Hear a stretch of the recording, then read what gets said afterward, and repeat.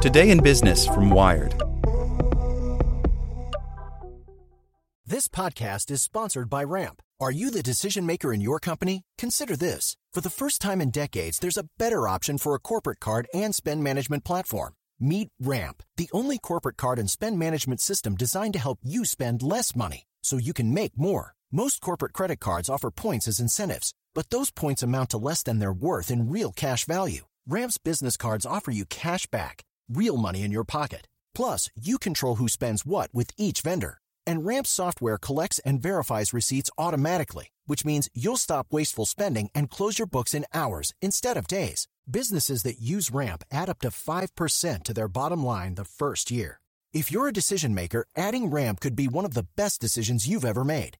And now get $250 when you join Ramp for free. Just go to ramp.com/easy. Ramp.com/easy. RAMP.com/easy. Cards issued by Sutton Bank and Celtic Bank, members of FDIC. Terms and conditions apply.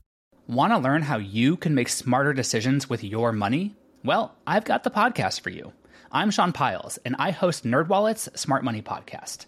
Our show features our team of nerds, personal finance experts in credit cards, banking, investing, and more.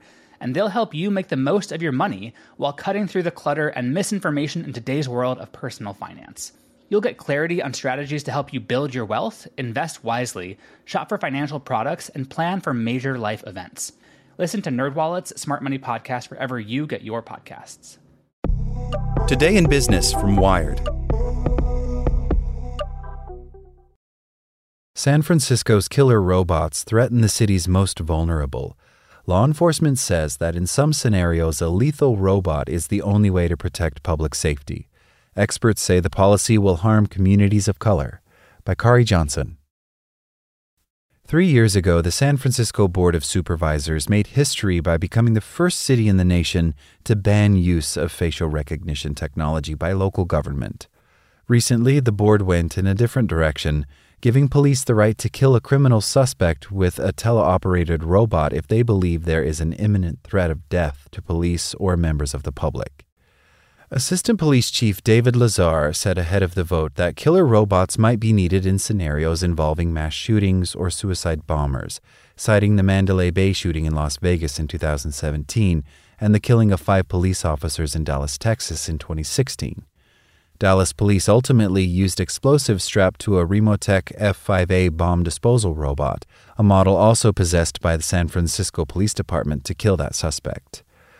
A new administrative code requires a police chief to authorize use of deadly force involving a robot and to first consider de-escalation or an alternative use of force. But some civil liberties groups, San Francisco residents, and experts on police violence fear allowing killer robots on city streets. They say the policy change normalizes militarized policing and could lead to the intimidation or death of vulnerable people historically discriminated against by law enforcement, such as those with mental health problems, homeless people, and communities of color. The SFPD is still in the process of carrying out recommendations, including more than 100 related to use of force and bias, made by the U.S. Department of Justice in 2016 after a series of shootings by police officers. This year, the California Racial and Identity Profiling Advisory Board, which aims to end racial disparities in policing, reported that SFPD searched black people at a rate 5 times greater than that for white residents and were 13 times as likely to use force on black residents compared to white residents.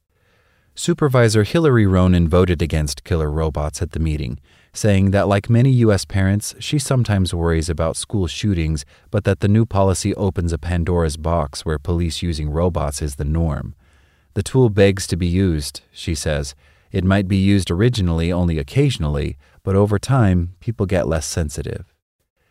Peter Asaro, an associate professor at the New School in New York, who researches automation of police force, agrees. Giving police this option means they're going to use it when they should be looking for other options, he said.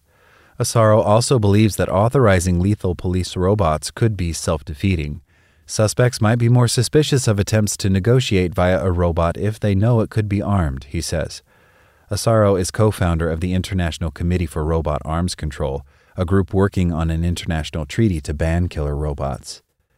San Francisco lawmakers were asked to sign off on police use of killer robots because of a process set in motion by a 2021 California law called Assembly Bill 481 that requires local oversight of the funding, acquisition, and use of military equipment by police.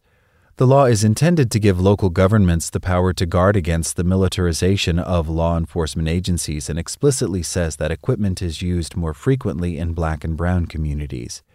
In nearby Oakland, AB 481 led the city's police department to request lethal use of force involving teleoperated robots, but in October, police withdrew the request. One effect of AB 481 is to add local oversight to hardware like the kinds obtained through a U.S. Department of Defense program that sends billions of dollars of military equipment, such as armored vehicles and ammunition, to local police departments. Equipment from the program was used against protesters in the wake of the police killings of Michael Brown in Ferguson, Missouri in 2014 and George Floyd in Minneapolis in 2020. Earlier this year, San Francisco Supervisor Aaron Peskin amended San Francisco's draft policy for military-grade police equipment to explicitly forbid use of robots to deploy force against any person.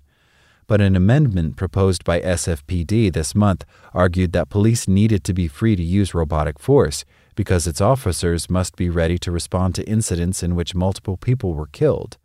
In some cases, deadly force against a threat is the only option to mitigate those mass casualties, the amendment said.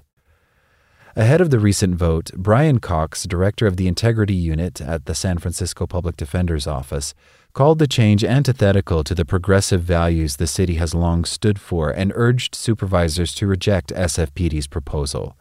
This is a false choice, predicated on fear-mongering and a desire to write their own rules, he wrote in a letter to the Board of Supervisors.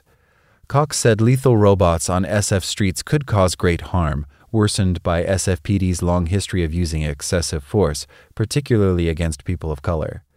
The American Civil Liberties Union, the Electronic Frontier Foundation, and the Lawyers Committee for Civil Rights have also voiced opposition to the policy. The San Francisco Police Department has disclosed that it has 17 robots, though only 12 are operational. They include search and rescue robots designed for use after a natural disaster like an earthquake, but also models that can be equipped with a shotgun, explosives, or pepper spray emitter. Supervisor Aaron Peskin referred to the potential for police use of explosives to go wrong during the debate ahead of the vote. During a 1985 standoff in Philadelphia, police dropped explosives from a helicopter on a house, causing a fire that killed 11 people and destroyed 61 homes. Peskin called that one of the most atrocious and illegal incidents in the history of law enforcement, but said that the fact nothing similar has ever occurred in San Francisco gave him a measure of comfort. He ultimately voted to allow SFPD to use deadly robots, but he added the restriction that only the Chief of Police, Assistant Chief of Operations, or Deputy Chief of Special Operations could authorize use of deadly force with a robot, along with language that urges consideration of de-escalation. Granting approval to killer robots is the latest twist in a series of laws on policing technology from the tech hub that is San Francisco. After passing a law rejecting police use of tasers in 2018 and providing oversight of surveillance technology and barring use of face recognition in 2019, city leaders in September gave police access to private security camera footage. Supervisor Dean Preston referred to San Francisco's inconsistent record on police technology in his dissent. If police shouldn't be trusted with tasers, they sure as hell shouldn't be trusted with killer robots, he said. We have a police force, not an army. San Francisco's new policy comes at a time police access to robots is expanding, and those robots are becoming more capable. Most existing police robots move slowly on caterpillar tracks, but police forces in New York and Germany are beginning to use legged robots like the nimble quadruped Spot Mini. Axon, manufacturer of the Taser, has proposed adding the weapon to drones to stop mass shootings. And in China, researchers are working on quadrupeds that work in tandem with tiny drones to chase down suspects. Boston Dynamics, a pioneer of legged robots, and 5 other robotics manufacturers published an open letter in October objecting to the weaponization of their robots. Signatories said they felt a renewed sense of urgency to state their position due to a small number of people who have visibly publicized their makeshift efforts to weaponize commercially available robots. But as robotics becomes more advanced and cheaper, There are plenty of competitors without such reservations. Ghost Robotics, a Pennsylvania company in pilot projects with the U.S. military and Department of Homeland Security on the U.S.-Mexico border, allows customers to mount guns on its legged robots. Like what you learned? Subscribe everywhere you listen to podcasts and get more business news at wired.com/business. Hey, Drew Scott here, and I'm Jonathan Scott, reminding you that life's better with a home policy from American Family Insurance. They can help you get just the right protection at just the right price and help you save when you bundle home and auto. Kind of like Goldilocks and the Three Bears. It'll be just right for you. We love a custom build. American Family Insurance. Insure carefully, dream fearlessly. Get a quote and find an agent at amfam.com. Products not available in every state. Visit amfam.com to learn how discounts may apply to you. American Family Mutual Insurance Company, SI, and its operating company, 6000 American Parkway, Madison, Wisconsin.